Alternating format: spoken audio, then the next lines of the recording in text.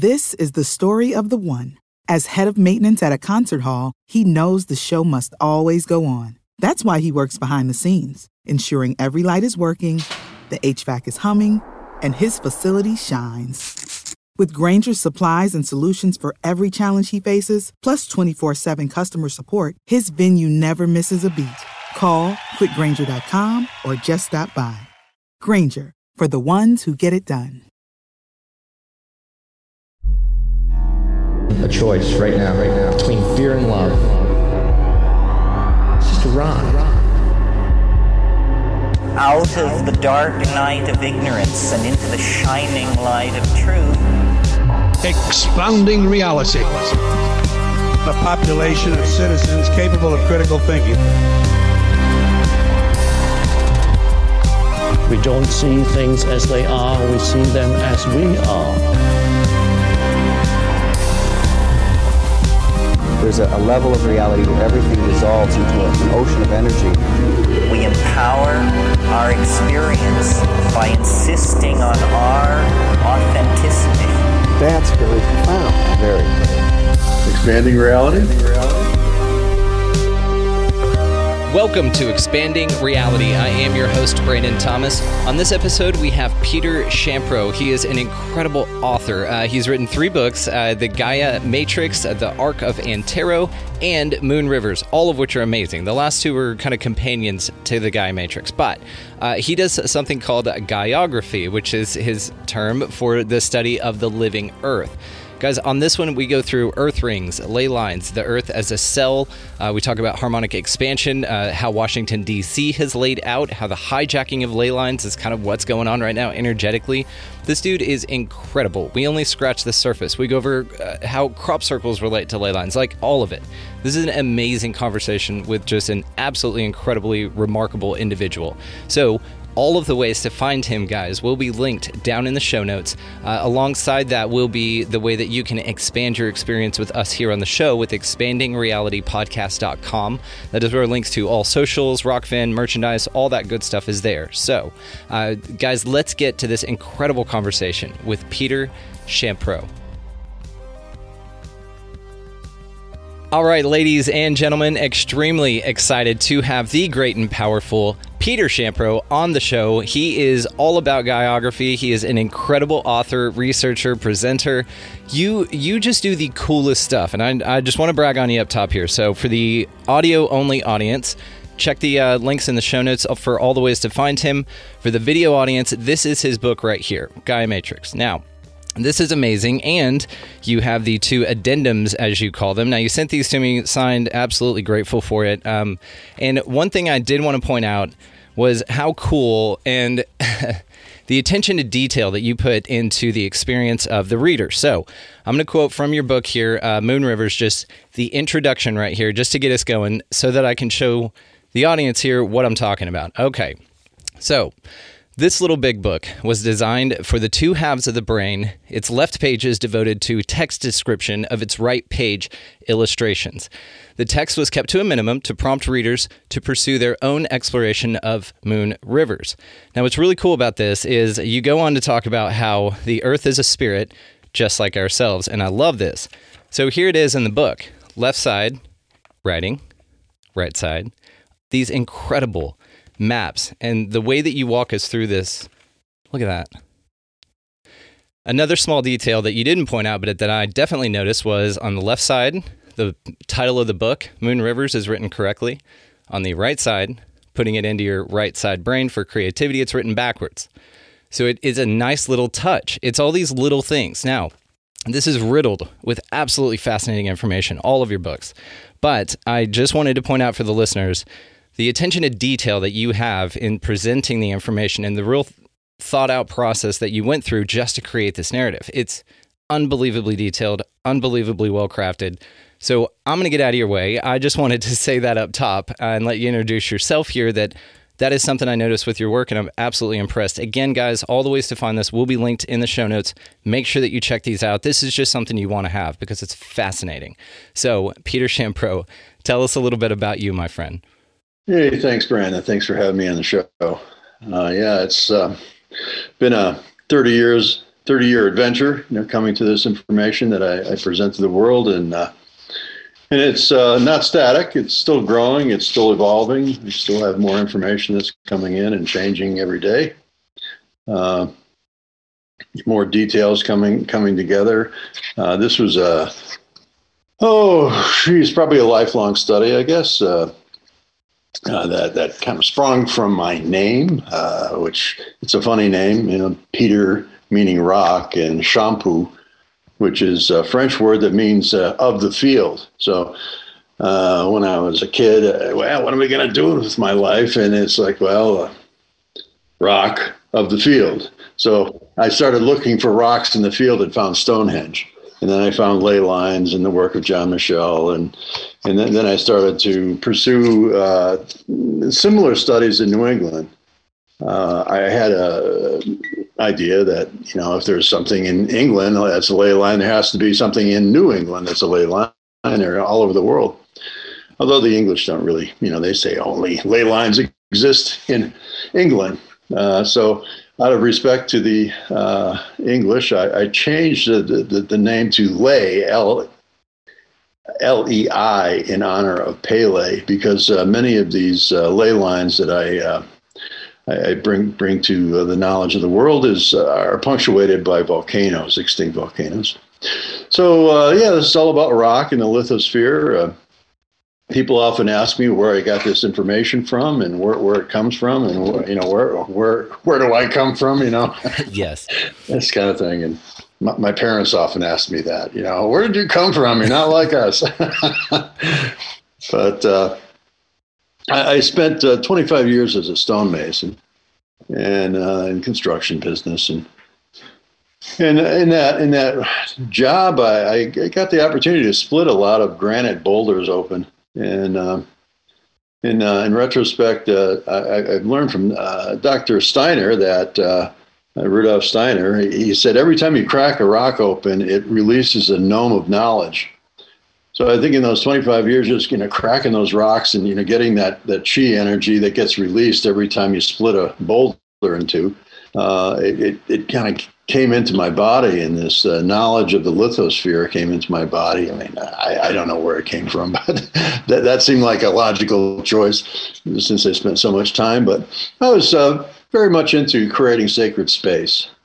I wanted to create temples, but cathedral building is kind of down on the priority these days. So I expanded that premise that you find in the sacred cathedrals, the sacred geometry of cathedrals, and thought that perhaps such sacred geometry, sacred geometry is essentially the geometry of nature, that this would also be replicated in the lithosphere. So I started looking, and finally found a geometry in '93, which I called Arcombe. It was something that just came through, when I kind of came up with this really complex but simple, geometric in New England. And I thought, great, that's it. Oh, great. I found it. I thought that was the end of the study. Oh no! 30 years later, yeah. It's turned into a global study, and with the help of Google Earth, it's really been a big benefit to us geomancers to really see what the Earth is all about, and work with it as a living biology. So I call it gaiography, the study of the living Earth. So, if it's living, how does it live, and what are its organs, and what are its eyes, and what are its sense organs? So I'm feeling that's what I've discovered here is the body of the Earth, and I've made a lot of speculations about what it might be, and but it's it's a discovery like an elephant in a dark room. I know that's an ear, or it's something around, but we need many more people to get involved with this in order to find the utility of these rings. I have a feeling that this is a segue into a symbiotic relationship with our planet. Right now, we live as parasites, and we need to get out of that relationship with our planet if we're to survive. Every 20, 30,000 years, some environmental catastrophe destroys civilization, and then we have to start all over again. The only way to really attain, a durable and lasting civilization and a true advancement in spiritual consciousness, we need to be able to drive this planet and symbiotically, and where's the wheel? How do you steer it? How do you work with this planet as a biology? I call it an earth cell. So we're working with an earth cell. And I want to get into the. Let me stop talking for a minute. No. You're fine. I wanted to touch on it because you say so many fascinating things, man. So I like the Earth cell idea because I have heard a gentleman present some information that stated that literally it's a cell. He broke out like the mitochondria and he showed the layers and when you split it open in this relationship that we have to the planet.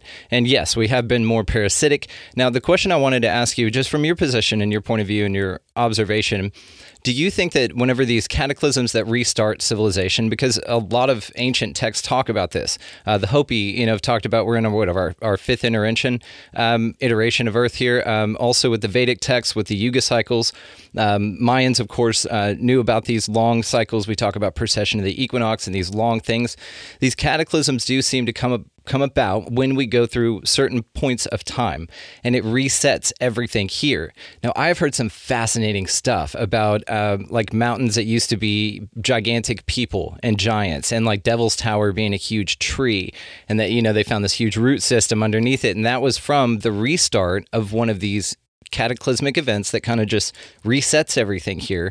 Now, do you think, number one, that that's what's going on and that we just go through this and that this cycle happens and humanity just has a shot, or whatever creatures are here have a shot, a window of time in which the next one occurs? And with the Earth, it may be like a speed dating thing, where it's like, okay, well, we have our time here, and then the bell goes off via a cataclysm, and then somebody else gets to try their hand with Gaia to see if they can figure it out. Maybe and to what you're saying, maybe that's it. You just have to be the species that figures out how to live in harmony with Earth and therefore get through one of those to keep moving forward. Know that you're not battling the Earth, that you're in it together. Absolutely. I couldn't agree more. We are on the verge of that now. The solar physicists and galactic scientists and such are speak of this galactic sheet that is like this undulating form that comes out of the sun. And every 12,000 years, we pass through this highly charged photonic belt. Sheet that, and that there's this increase in light that happens, and it's during these periods that these cataclysms take place because there's this increase of energy going into the Earth core. There needs to be an adjustment. Often it's either a subtle adjustment or a complete pole shift, but the magnetic field changes because of this increase of electricity. And because of that increase, it recharges the field of the planet. And, this is a geologic record. And every so often the Earth loses its magnetic field and then regains it. And when that happens, that's kind of like a golden age. And I think, right after the big shift, you have this highly charged planet, and that's when these ley lines, these ancient ley lines, were kind of online then, transmitting these energies across the planet. But all that shifted, and the ley line system was abandoned for some reason, and it seems as though it lost its charge or lost its purpose. Do you think that people have specifically put like Masonic temples and stuff onto ley lines, not only to appropriate their power, but also to block it from being useful to only them, other than only them? Oh yeah, sure. There's always, in this pyramidal worldview, there's always someone trying to take control. And the Masons indeed tried to do that here in this country. They were the one, where over in Europe and South America, the churches took over the sacred sites. Here in America, the Masons were more tuned into that from the knowledge they had from the Templars and such. And, it was an altruistic thing to try to create a civilization, a Western civilization out of a howling wilderness. Yeah. Or they came over and took over a bunch of buildings from a civilization that was already here that ended via a cataclysm, and we call that Tartaria. Have you heard of this yet? Tartaria and the mud flood idea? Yeah, I've heard of Tartaria. Oh, it's so much fun. Yeah, it is, And there's a lot of things from the past, and it's interesting. It would be interesting to know how they failed in order to better figure out how we can succeed. But I'm more of a futurist than looking at the past. And they're tools, they're known systems. Let's use them to preserve the planet, to preserve life, to enhance life. So. I love it. And, and the work that you do, it maps out these areas for us to discover, and the way in which you correlate all of these spots, man. And the work that you've done, again, is just fascinating. Guys, check the show notes for all the ways to get his stuff. And so when you were going through this process, what role do you think that the ley lines play in our future? Well, the ley lines are part of the meridians of the planet. A lot like we're made in the image and likeness of the earth. Our eye, if you look at our eyeball here, I don't know how bloodshot my eyes are right now, but that's the geometry of the earth in our own eyes, right? And but so our entire body is a product of the planet. We can't live on Mars. Elon's just a nut to be thinking that we can move out there. We need the Schumann resonance. What are we going to walk around with a battery pack with our Schumann resonance? We need all these things. Well, I can put your mind at ease on that. I think what he's wanting to do is make everybody get the Neuralink thing, right? And who was it? Matt Landman and I were talking about this. He's the director of Frankenstein. You would love that movie. So we were talking about this, and it's actually going to be a chip in your head to make you think that you go to Mars, but you don't physically go there. And you pay like hundreds of thousands of dollars because it's required to get that chip, right? Because you have to do it. It's like a wristband, it's so we can keep you safe. And then it just, you do total recall is all that's happening. And you're just in a warehouse in, Saratoga somewhere. And that's it. Right. Well, the ley lines are meridians, like the Chinese acupuncture system, for instance, or the Hindu chakra systems and all the various chi patterns that go throughout the body. It's just the ley lines are part of the meridians, and just as a acupuncturist will place a needle to open up a block, we can do the same thing with the planet. There are blocks that are created quite often through warfare and hatred between two peoples. It'll stop the ley line from actually going and having its vital flow. Like an energetic block, like in high intense areas of war or conflict. That is fascinating. Yeah, so actually dowsers I've known have done peace walks through war zones, and they were following the ley lines. And when they got to the war zone, the ley lines went around the war zone. No way. So it's like, Again, Dr. Steiner mentioned that emotions are picked up by the earth. Every human emotion, it has its, quantum effect, on the strings. A society living in fear is going to create a planet that's all drying up, and all the retraction that comes with fear. The inflammation and the disease that comes from fear that's just it's expressed into the planet itself. And right now we have a whole industry based on fear, our whole military, industrial, medical, news, food, anything screaming for your attention. Complex that is all based on fear. Let's get them sick. Oh, I'm fearful. I'm getting sick. Oh, I need to have insurance. Oh, because I'm afraid. So I have to pay money, and then the money. Oh, stock. The stockbrokers get all this money from the insurance companies, then make more money for themselves. It's just this cycle. It's just like it's predatory, archonic cycle. And it really seems like that's what we're dealing with here. Is the archons. They love to feed off of us and feed off our fears.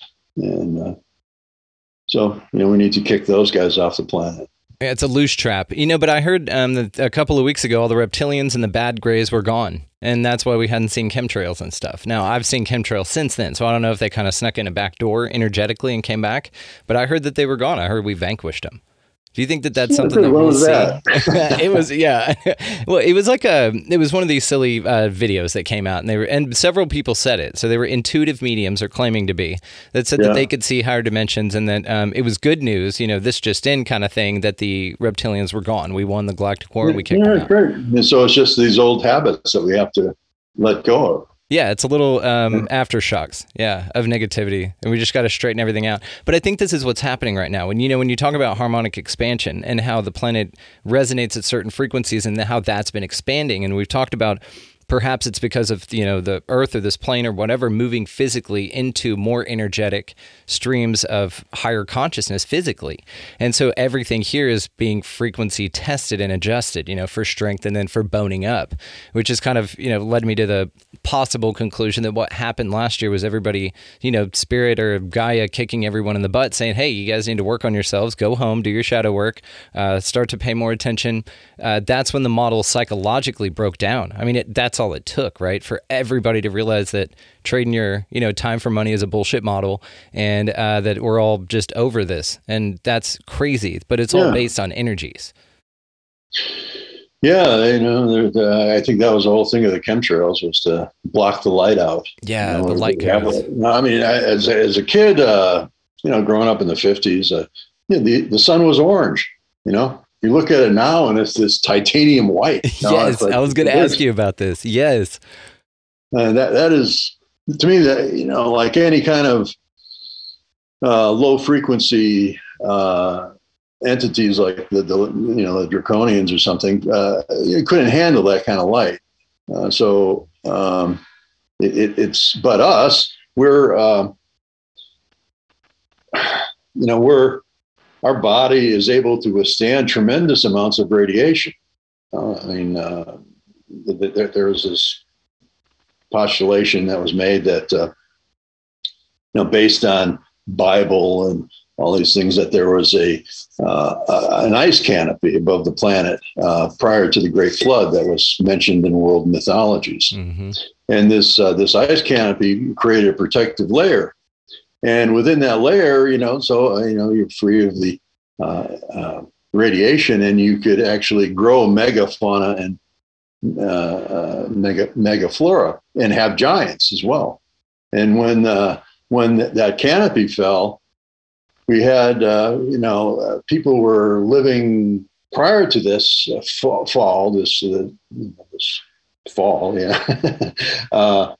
They were living to 1,000 years old, and then after Noah, everybody was like 70, and David was 70, and so I think there was because of this radiation, the giants couldn't handle the light anymore, so that their culture just waned, and finally, they just got ill and lost their power, and were chased to the grave by the locals. But right now, the remnant of those giants we have as the forest people out, Sasquatch and Bigfoot and all those folks. They're the remnant of that civilization. They only come out at night. You don't really. They avoid that radiation, and you look at them and they look like they're got some kind of radiation sickness going on too. Yeah, look unsightly, a little disheveled. Right. So let me ask you this, because I'm just curious about this. So we'll just say it. Have you done ley lines on a flat Earth map to see what that looked like? Well, any flat Earth map is based on a Mercator projection. So yeah, I have done that. Yeah, to where it's all laid out, and then you still have all the geometric. I wonder if it'd make like a flower life or something like that when laid out in that way, and not specifically isolated to areas presented to be on a round spherical ball. Well, the flower of life might. Even going from the North Pole. It's too regular to be an organic grid. Okay. We like to, as a rational mind, we like to have things fit in nice, neat boxes. But, there's been a lot of conversation about, the Earth grid. The ancient aliens have really publicized this thing as the Earth grid is this dodecahedral kind of flower of life matrix that kind of like looks like a cage to me. Yeah. It does, doesn't it? Rather than something organic and living, and like we see in nature. We look in nature, and nothing is. You get flowers that have a close geometry to a panther or something. Yeah, it's more Fibonacci and geometry. Yeah, that Fibonacci is everywhere. That you see everywhere, and it's the flower of life was. Where you see it, it was. I think it was in the Osirium in Egypt. There was a flower of life etched into one of the stones there. Mm-hmm. And, that's this is something. But I don't know. I just don't. Something that regular doesn't resonate with me as being real. It's kind of like a lot like a consciousness construct to contain souls or to control something or something of that nature. Yeah, that's and you find a lot of the old sites, like the pyramidal sites, which those are all control structures. So locked into, so they intentionally put these pyramids around to lock in this kind of matrix of control. And, so we need to break out of that prison. And that's the thing. Maybe they know this. And so eventually, before this global cataclysm that perhaps comes around, maybe there's some knowledge that's passed down, or some people that go underground and then come out, like, again, the Hopi, that survive these cataclysms, and then they retain a little bit of information. But also, if they were like the baddies or the people that weren't out for really altruistic ideas, and they would pass along a system like what we look around and see now. It's very against natural law. It's very unauthentic. It's real distracting from you really discovering who you really are. And not only that, you get started from behind the starting line, right? And so maybe when these cataclysms come through and they physically scour the earth, they knock all of these impedances on the grid that were placed there to intentionally impede them. And then there's this new wisdom of knowledge that's built with the people that come back out or survive that. And then perhaps, again, they just start plunking these things down, and then you go through this entropy, which is what we kind of find ourselves with now, with this natural degradation of, everything authentic to who you really are as a spiritual being having a human experience, Yeah, the indigenati, that's what I call the Indians, and they're just the instead of the Illuminati, I like it. The indigenati are like this group of wisdom keepers who were taught the original ways and taught to, you go and say prayers at the sacred site, and that's what I'm finding is a lot of these rings that I'm discovering. The center point is a Native American sacred site or Aboriginal sacred site of some kind or another, and that says to me that there's a world maintenance that is undertaken by the indigenous people, and we now we no longer honor these sacred sites, and there's a Lakota Chief Arvil Lookinghorse who he was guided to honor sacred sites on June 21st, and And he wondered why. He was told that he had to do this, but he wasn't really clear about why.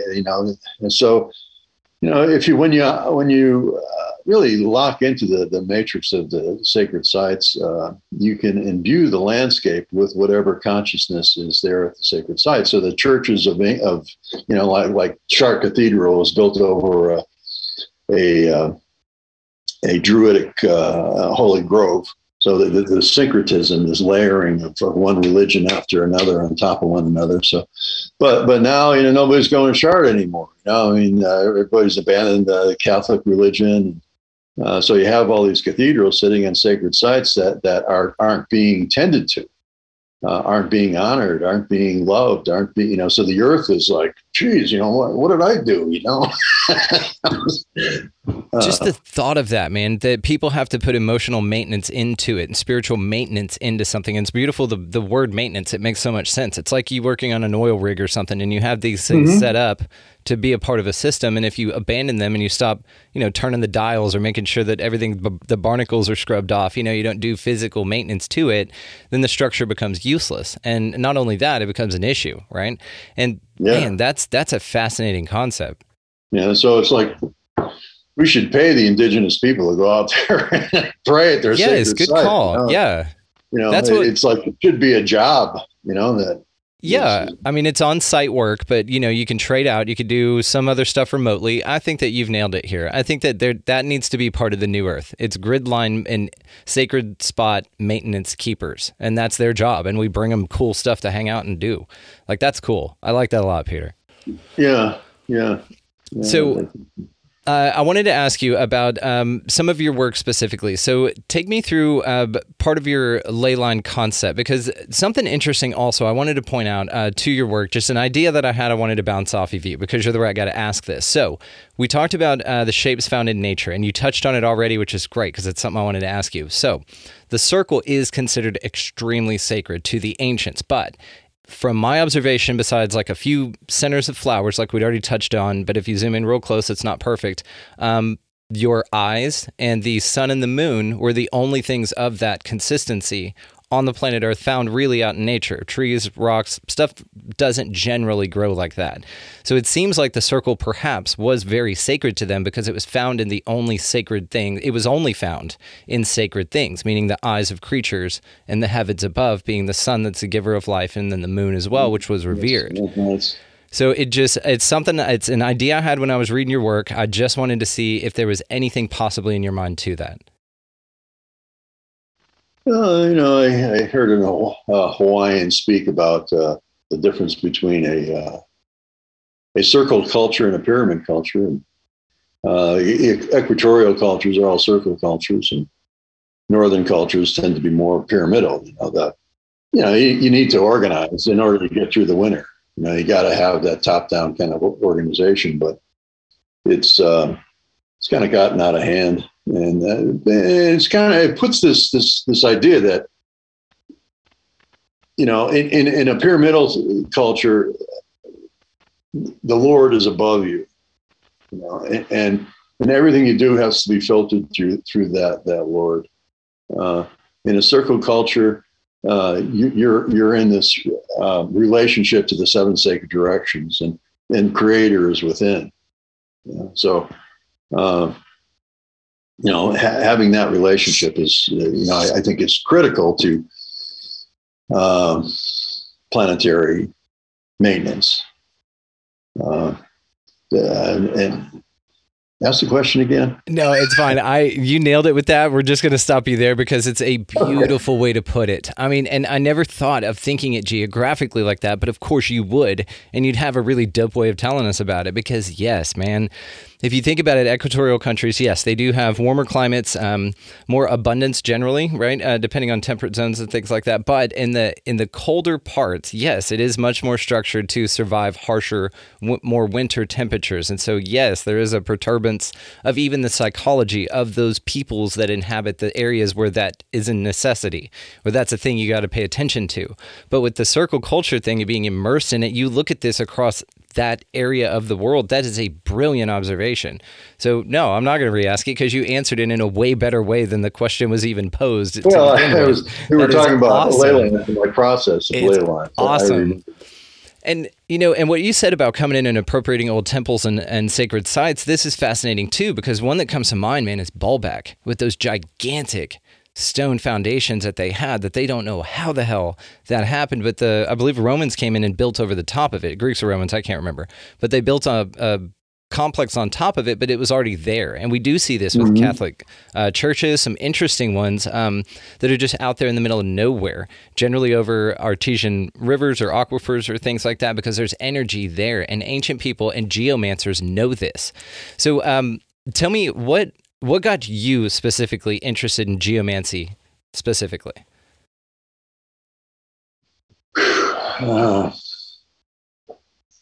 Well, it was the exploration of the early sites of New England. All around New England, we have these things called monks' caves and these enigmatic stone structures and piles of rock. There's lots of piles of rock out there that like native people still come to visit. They come from Minnesota and travel all the way to the Berkshires in order to visit a couple of piles of rock and then go back to Minnesota. So it's like, this is, looking at that was, that's a hard question, an interesting question. But so I was looking at these early sites and I just got fascinated by it. I was Rashad Field, who was a roommate of John Michel. The two of them kind of together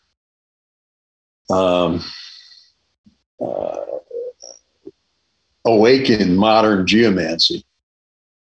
And I was just, fascinated by it. I don't know. It might have been something because, I where I grew up. I don't know. And your name. I mean, why do we do what we do? It's really a good question. But there's just an impulse, I think, within a soul to do something. And ley lines were a segue into where I went. And, I was looking for these straight tracks, and I felt as though there was this great power involved with it, and that it could benefit the world. I mean, that's kind of always been my head on this, and why I continue. I've tried to give it up a few times, but whenever I give it up, I kind of go right to where I should be next. Thing, but to start plotting a new map, it just takes you where you need to be next. Yeah, it's just something that I, as a rock in a field, I want to understand it. I want to understand how a cathedral operated. And the ley lines coming into a cathedral, and the water lines and aquostats and all these various earth energy forms. My parents had a GI Bill, and they decided to build a house on top of this hill, this node, which is kind of, that actually might have been on a ley line. They blasted all this rock out of the hole. So they called me Peter out of, in honor of the rock that their foundation was. But within that rock, there was this, it was a Triassic era shale in the Connecticut River Valley that was loaded with dinosaur footprints. So from the age, 0, I've been kind of like exposed to this idea that the earth is living. There's this footprint, it looks like a chicken, or whatever, a big chicken in the rock. It's just this idea, this living thing, and how, so yeah, I just kept on going. How is it alive? How is rock alive? I always loved rock. I tried to be a photographer for a while, but I found myself taking pictures of rocks all the time. So it's what you love. You do what you love, and it's a really cool thing. Man. Yeah. So I wanted to ask you about the Champreau effect. Will you tell us about that? Well, that came to me after a Gridmasters meeting out in Grand Tetons. I came back after the flight, and sitting there in bed, and like all these rings are everywhere, or like this bubbling, like this bubbling form. The whole lithosphere has all these rings, and it looks, when you look at it, the way they kind of interpenetrate and move together, they're like bubbles. So like shampoo, it's like this joke about me, my name and everything, and being teased all my life about it, and people not being able to understand how to say it. Well, the joke's on them because you have a wonderful head of hair, so that you should have just gone with it. Yeah. Mm-hmm. So that's, it's kind of like this effect that the Earth tends to create itself into a curvilinear forms that are interrelational, is the shampoo effect. Very cool. Well, it's awesome. And the way, again, in your books, that you detail that and the way you show it is brilliant. The way you go over ancient sites and connect everything, especially in this Ark of Antero. Very cool, man. The way that you found the Virgin Mary, her icon, and just, again, guys, for the audio-only audience, check the video, check the show notes for how to find him. This stuff is just so freaking cool. So talk to me about Washington, D.C. I'm very curious to see your take on that. Oh boy, Washington D.C. As an area, not as a concept. That kind of what goes on there. That's part of the ley line conversation, of course. Yeah. It's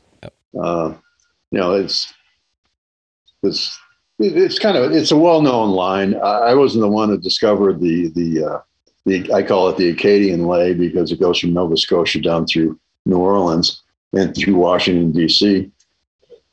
But it's been noticed, and I think the Masons knew about it because they seem to have worked the cities based on this ley line that goes through Washington D.C. And there's a lot of conversation around where should the capital be when the country first got going, in New York or Philadelphia or somewhere else. And Uncle George there, he decided to put it where it is, Washington, D.C., in this malaria-infested swamp. And so they built the city. But when where he placed that was right on this ley line. Okay, the diamond that was laid out by a Moorish astronomer. There wasn't anybody in this country that knew how to lay out such a large diamond shape. Washington, D.C. and Arlington County created the Washington Diamond, if you will, Arlington County, Virginia. And at the center of that is where that ley line goes right through. So the whole city was laid out so that it would be in resonant frequency with the other cities along this ley, so simply it's Boston, New Haven, New York City. These are all dead straight line right down the coast. New York City, Trenton, Philadelphia, Baltimore, Washington, D.C., Atlanta, Georgia. And then, if you continue the line out, it goes right to Teotihuacan in Mexico City. So, and if you go the other way, it goes across the pond and over into the Middle East and kind of zeroes out where the Canaanites were over there, sacrificing kids to the god Moloch. Yeah. The whole Baal worship and all that business. So, you have this ley line that, connects Western civilization, connects America with Western civilization. It goes right through Troy, for instance, ancient Troy, Helen of Troy and all that. Goes through Gallipoli, where, it's a great battle. It goes through Kosovo, where this great battle was. All these sites of tremendous human sacrifice, Battle of the Bulge, Waterloo. Gettysburg. It's just, the stuff on this line is just scary. So, but it comes over here, it transmits that energy over this way. And so Washington, D.C. is part of all that. And the other piece there is that it's on the 77th parallel. So being Masons, they're, oh yeah, it's a 77. So it's not the parallel meridian. So it's the north-south meridian. So there's this thing called tellurics, so you got these ley lines that tend to go at an angle across a telluric line, and then the telluric lines are north-south. And that's the magnetic field. It kind of the telluric lines are about a yard underneath the ground and travel all the way around the planet. And it's part of the magnetic field, just how it interfaces with the crust. But where latitudes, equator and such are frequential, or in that. Zero is the equator, and it's tropical, and 55 where Stonehenge is cold, So and 42nd degree parallel, 42nd north is, you find a lot of empires on it because there's this. It's a mean temperature where you can actually grow civilization. And so empires can thrive along that meridian. So it's like an environmental thing. But the north-south stuff is all like a longitude of 77 is referencing England. So 0 point prime, the prime meridian. So it is set in Greenwich, England, and that sets time. It is a frequency. It's oscillation. To entrain time, to prime time with a certain frequency, the English frequency. And so that time, which, we're having trouble with our change of time and everything, all these different times. So 77th parallel, longitude, the meridian is called, speaks to that whole Masonic master number thing. And 77 is like the eternal, eternally divine, because it's a repeat of 7. And 7 is all about, with choirs of angels and all this thing in gematria. There's a whole conversation easily found on the web on 77. But that same meridian, 77 west, when you take it due north, it goes up to where the Iroquois Confederacy Central Fire was, and that's where the whole idea of American Confederacy came from, the American Republic, or whatever it is. What was designed after the Iroquois Confederacy.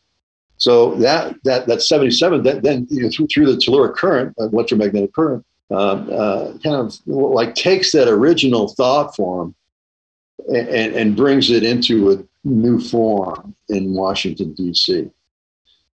So then you have these two crossings, two lines crossing. But so 77th, if you follow that, 3 Mile Island is on it, Hershey, Pennsylvania is on it.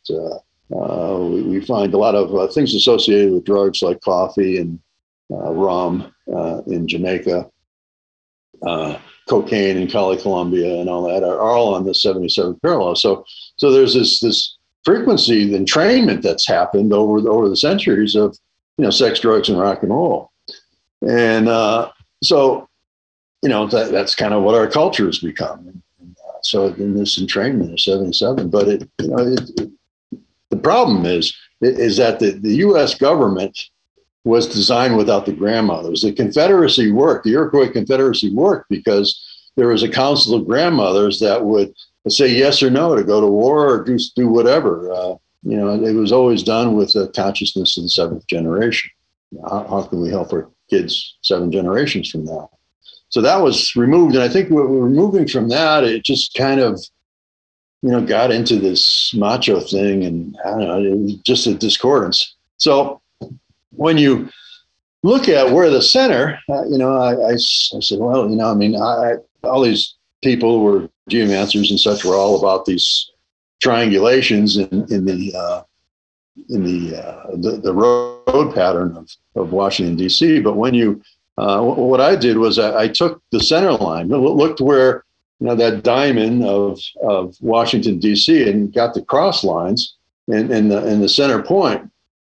And what I found that it was the center point of this Washington D.C. diamond is the Organization of American States, which is the property that is this Organization of American States is not part of the contiguous United States. Just like London has this little spot in London where the bankers all own. In Rome, we got Vatican, the spot where Vatican is. So we got one of those too.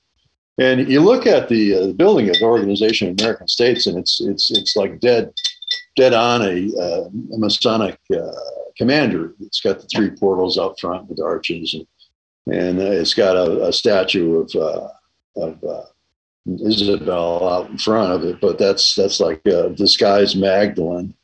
And out in the back of this place, there's this 30-foot tall gazebo with a death mask in it.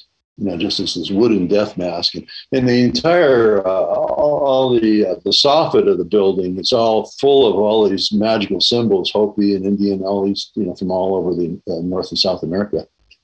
This organization was first started. It was kind of like the prelude to the United Nations, the Organization of American States. But right there in front of this death statue is this other statue of this guy called Xochipelli. He was a Aztec god of sex, drugs, and rock and roll. It's like the ball players. It was the patron saint of ball players. Runs with debauchery. Debauchery, and every time Xochipelli is depicted, he's shown with all these psychedelic plants. So it's so we have this god of death in the center of our energetic form, as a country. That's like attenuating it. And when you draw lines, like you look at the Pentagon, for instance, and it has any pent has an arrow to it, and so you follow. There's one particular arrow that points right to the West Wing. And this West Wing line goes right through Xochipelli. So it's in the Organization of American States. So there's this filter that and this connection between war, you get the picture. War and the Xochipelli thing sounds interesting because, yes, even though it is a god of death, the fact that it's associated with psychedelics makes me more optimistic. Because in my mind, when I think psychedelics equivalent to death, I think ego death. So it's actually a very beneficial thing. So perhaps it's encoded symbolism to actually liberate us from ourselves, which is what the death is all about. It's all very personal, and not as nefarious, even though it's wrapped up in mysticism, perhaps with the psychedelic component to it. It would allude to those initiated that it was really just more of an ego death kind of a thing, which is in turn beneficial. Yeah, it could be that.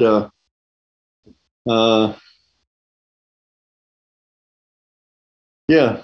I mean, we're just talking shit here, we're just having some fun. Yeah. And it's because I lately have been kind of zooming out, and I've said this quite a bit on the show, but I've been zooming out a lot, and so I see the dark and the light and the bad and the good and all that stuff being one and the same thing, and that we're all the same stuff, but the dark parts are to make us uncomfortable, to push us into spiritual enlightenment, so they play a very necessary role here for all of us, and to abolish them completely won't happen until all of us reach some sort of ubiquitous spiritual maturity to where it's not necessary, right, to exist. So whenever I hear of evil things and Masonic stuff, and I just picture like actors, right, like the negative guy, the bad guy is just playing a role, but you go to watch the movie for that interaction, and it's necessary and beneficial for the story. So that's just kind of where my mind has gone with it lately, and you just happen to catch me on that thought stream. So that's where I'm at. Yeah, the kind of punchline in this is that next door to the Organization of American States is the Daughters of the American Revolution. Awesome. Okay. Yeah. So they're cool. The grandmothers. Yes. I love this Council of Grandmothers. God, we should all have that. Like, that should run everything, right? Just get a bunch of abuelas out there just hanging out, knitting blankets, talking about no, you don't go to war right now, honey. You go do something else. It's like, what? No, we got to go to war. He was talking schmack, Grandma. No. We've convened. We are the the grandmotherhood, and us Gmaws are saying, not today, hon. But I love this too. Peter Schampro, I could talk to you forever. I think that I want to get you to just tell me one of your favorite things about this, and then we'll probably wrap it for this one, man. But you're definitely invited back any damn time you want. So Tell me your favorite part about the work that you look into. Well, my favorite part is that all these rings that I've discovered over the past few years, particularly in the Americas, all kind of work together like a gear work. And it looks like, North America as a total, if you will, looks like a yin-yang form. The North American tectonic plate is, there we go. Yeah, there you go for the video audience. In his book, Guy Matrix, so it's half water and half land, with the Bermuda Triangle being the eye of the water and the Hudson Bay being the eye of the land. And, so that's Turtle Island. And within the landforms, we have all these rings that all, have these suggestive spins, like a static spin. For instance, the Central America, California coast has a gesture that suggests a clockwise turn. So that turn goes right up to the magnetic ring, so and all these other gears like the Teton ring and the New Madrid ring and all these various rings and the Mississippi River ring all kind of work together in a supportive way. And it's my sense that by getting this matrix into consciousness, that there will be an enlivening of the planetary field, perhaps even a renewal of the magnetic field. So that we don't have to go through all this cataclysmic stuff. We can actually, through human consciousness, we can make this planet thrive again. And so that's kind of where I'm particularly excited about this work and trying to find ways in which we can work with this. I've worked with large scale geometries in a coherent and ceremonial way. With there was one incident that out in L.A. where it was a form that we came up with. I was collaborating with the Shoshone man and to bring water to Southern California. And it did. For 6 weeks straight. It rained and rained and rained and rained and rained. It was like back in 2005 or something like that. It caused $3 billion worth of damage and 3 deaths and stuff. And, it was, we were kind of like the Sorcerer's Apprentice with this one, with the Mickey Mouse with his brooms carrying water is what I'm referring to. Yeah, from Fantasia. Hell yeah. Fantasia, yeah. Absolutely. It's just, but so it works. It really does work. And we've worked ley lines through the Southwest to bring water to the Hopi, and it worked. I've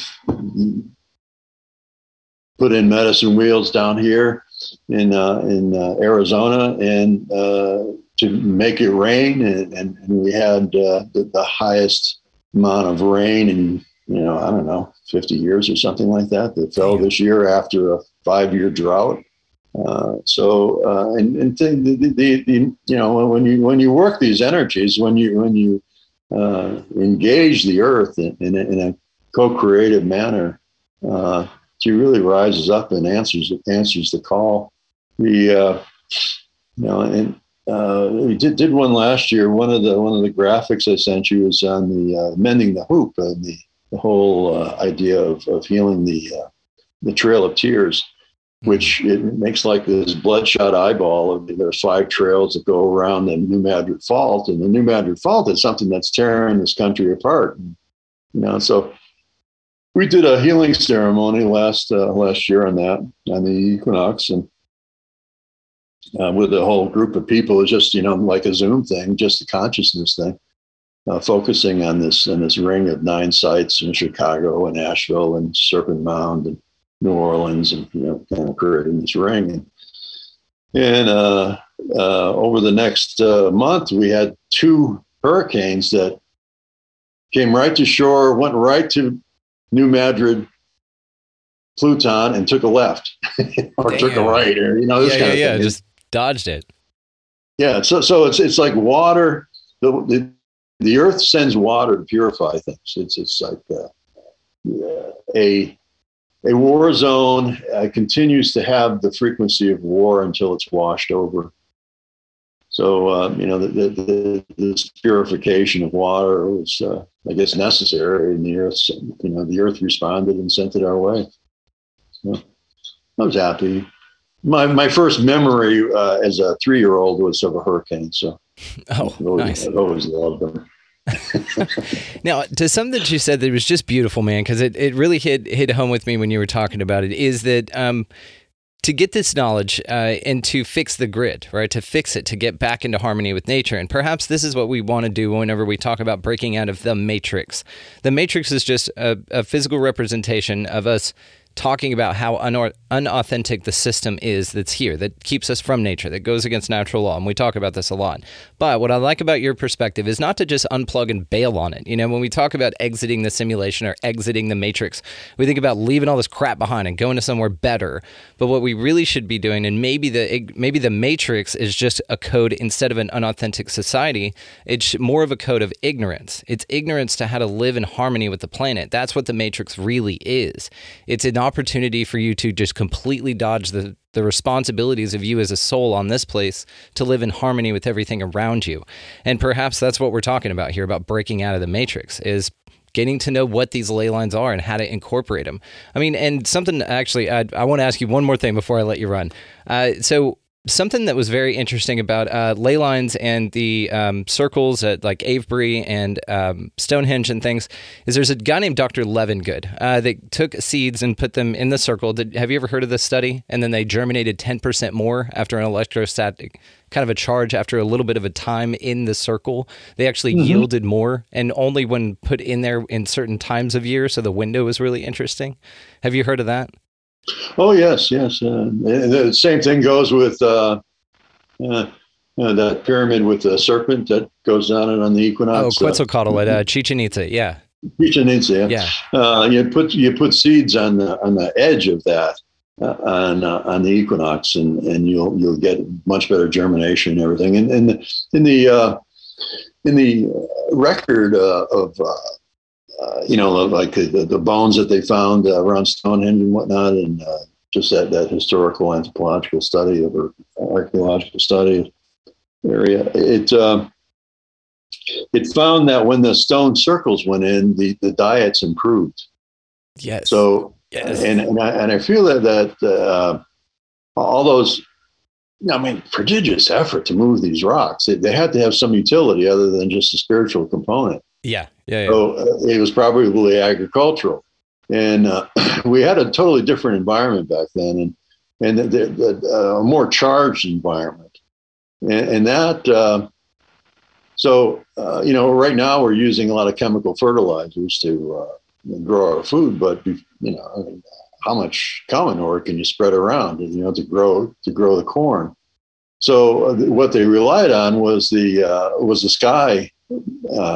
Nitrogen, by drawing down lightning, by drawing down the tellurics, by increasing the energies within the soil itself, it stimulated growth and increased the vitality of life. And still is the case that stone towers of Ireland, the round towers of Ireland, the cows always go there because the grass is sweeter. So the technology is there to employ all these things. There are a lot of folks that have back engineered all this stuff, and is it secrets of the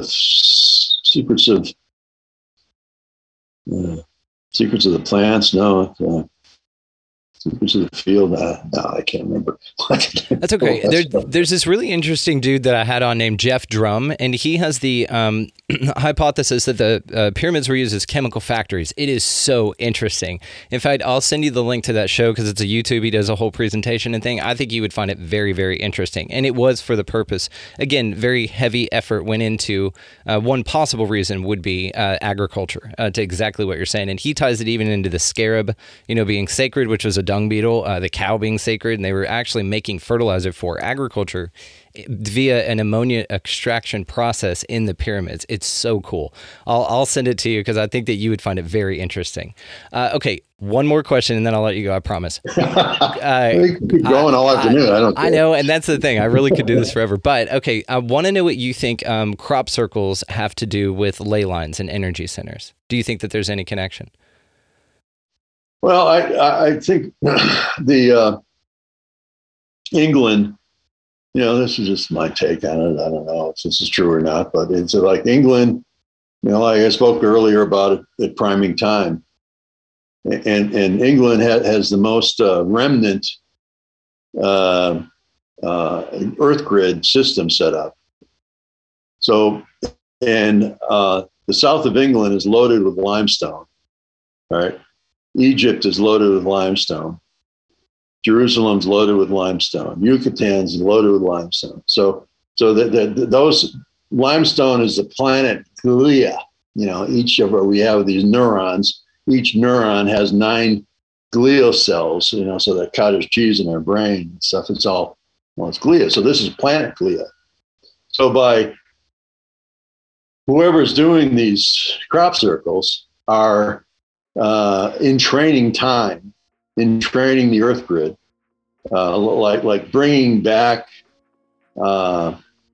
original frequencies into the land and altering that sense of time and relationship. Damn. See, I knew you'd have a great answer for that. That is so damn cool. All right, well, Peter Champro, I'll let you go now finally. I could talk to you forever, but guys, Gaia Matrix will be linked down in the show notes as well as all the ways to find him. Go check it out. Highly, highly worth it. And of course, Arc of Antero and Moon Rivers will be linked down there as well, your addendums as you call them. All the companion set, I think you need them all. Don't get just one. I think that they're all important and they're wonderful reads. And again, just the thought you put into the experience of the reader is something that I was incredibly impressed with. You're just one of the most creative people that I've ever talked to, and that's why I think you pick up on this stuff so well. I just mean it. I'm just being honest. Just because, again, the thought process and the creativity that you have, and that's what's so cool about the awareness that you have with the work that you do. You could just see it in a different way, man, and that's why no one else could do the specific work that you did the way that you did it. So, just wanted to thank you again from the bottom of my heart for your time and wisdom. This has just been so cool. So thank you. You're welcome back any damn time, man. Thanks, Brendan. Been a pleasure. What a fascinating dude. That was an awesome conversation. I could listen to that dude talk forever. Check the show notes, guys, for all of the ways to find his books. Must get. Highly recommend. Again, the attention to detail that he put into the reader's experience with this and the information contained is awesome. You will love it. So check the show notes down there. Make sure you check him out. The music that you're listening to right now is by good buddy Vinny the Saint. Check the show notes for all the ways to find him and his music as well. Also linked down in the show notes is the way that you can expand your experience with us here on the show with expandingrealitypodcast.com. That is where links to all socials, Rockfin, merchandise, all that kind of stuff is down there. The videos will be up on the website as well, so if you're more of a visual person and you haven't explored that side of this yet, check out YouTube or the website linked below, and you can check out the videos of this stuff. So go out into this beautiful place this week, guys, and y'all pick up a piece of litter. Do your best to smile at anybody that you come across and be nice and hold doors open, and let's just be awesome, overly awesome to everybody that we meet. You could even buy a coffee or a meal or a bottle of water or something like that in line behind you or around you, something like that. It's a small thing, guys. Even going through the drive-thru, just buy the person's coffee behind you. Get a train of that going on, because I've heard of those going on and I love that idea. I think it's beautiful. So also, while you're doing all of that stuff, get out of that left-hand lane. It's a pain in the ass, and you are lowering the ley line energy for all of us. That's what it is, actually. I didn't even get to ask Peter about that, but that's what it is. It's you assholes in the left-hand lane. And move move. So also, above all and beyond, go out into this beautiful place, whatever the hell it is, and y'all just be good to one another. Thank you so much for listening. We'll see you next time.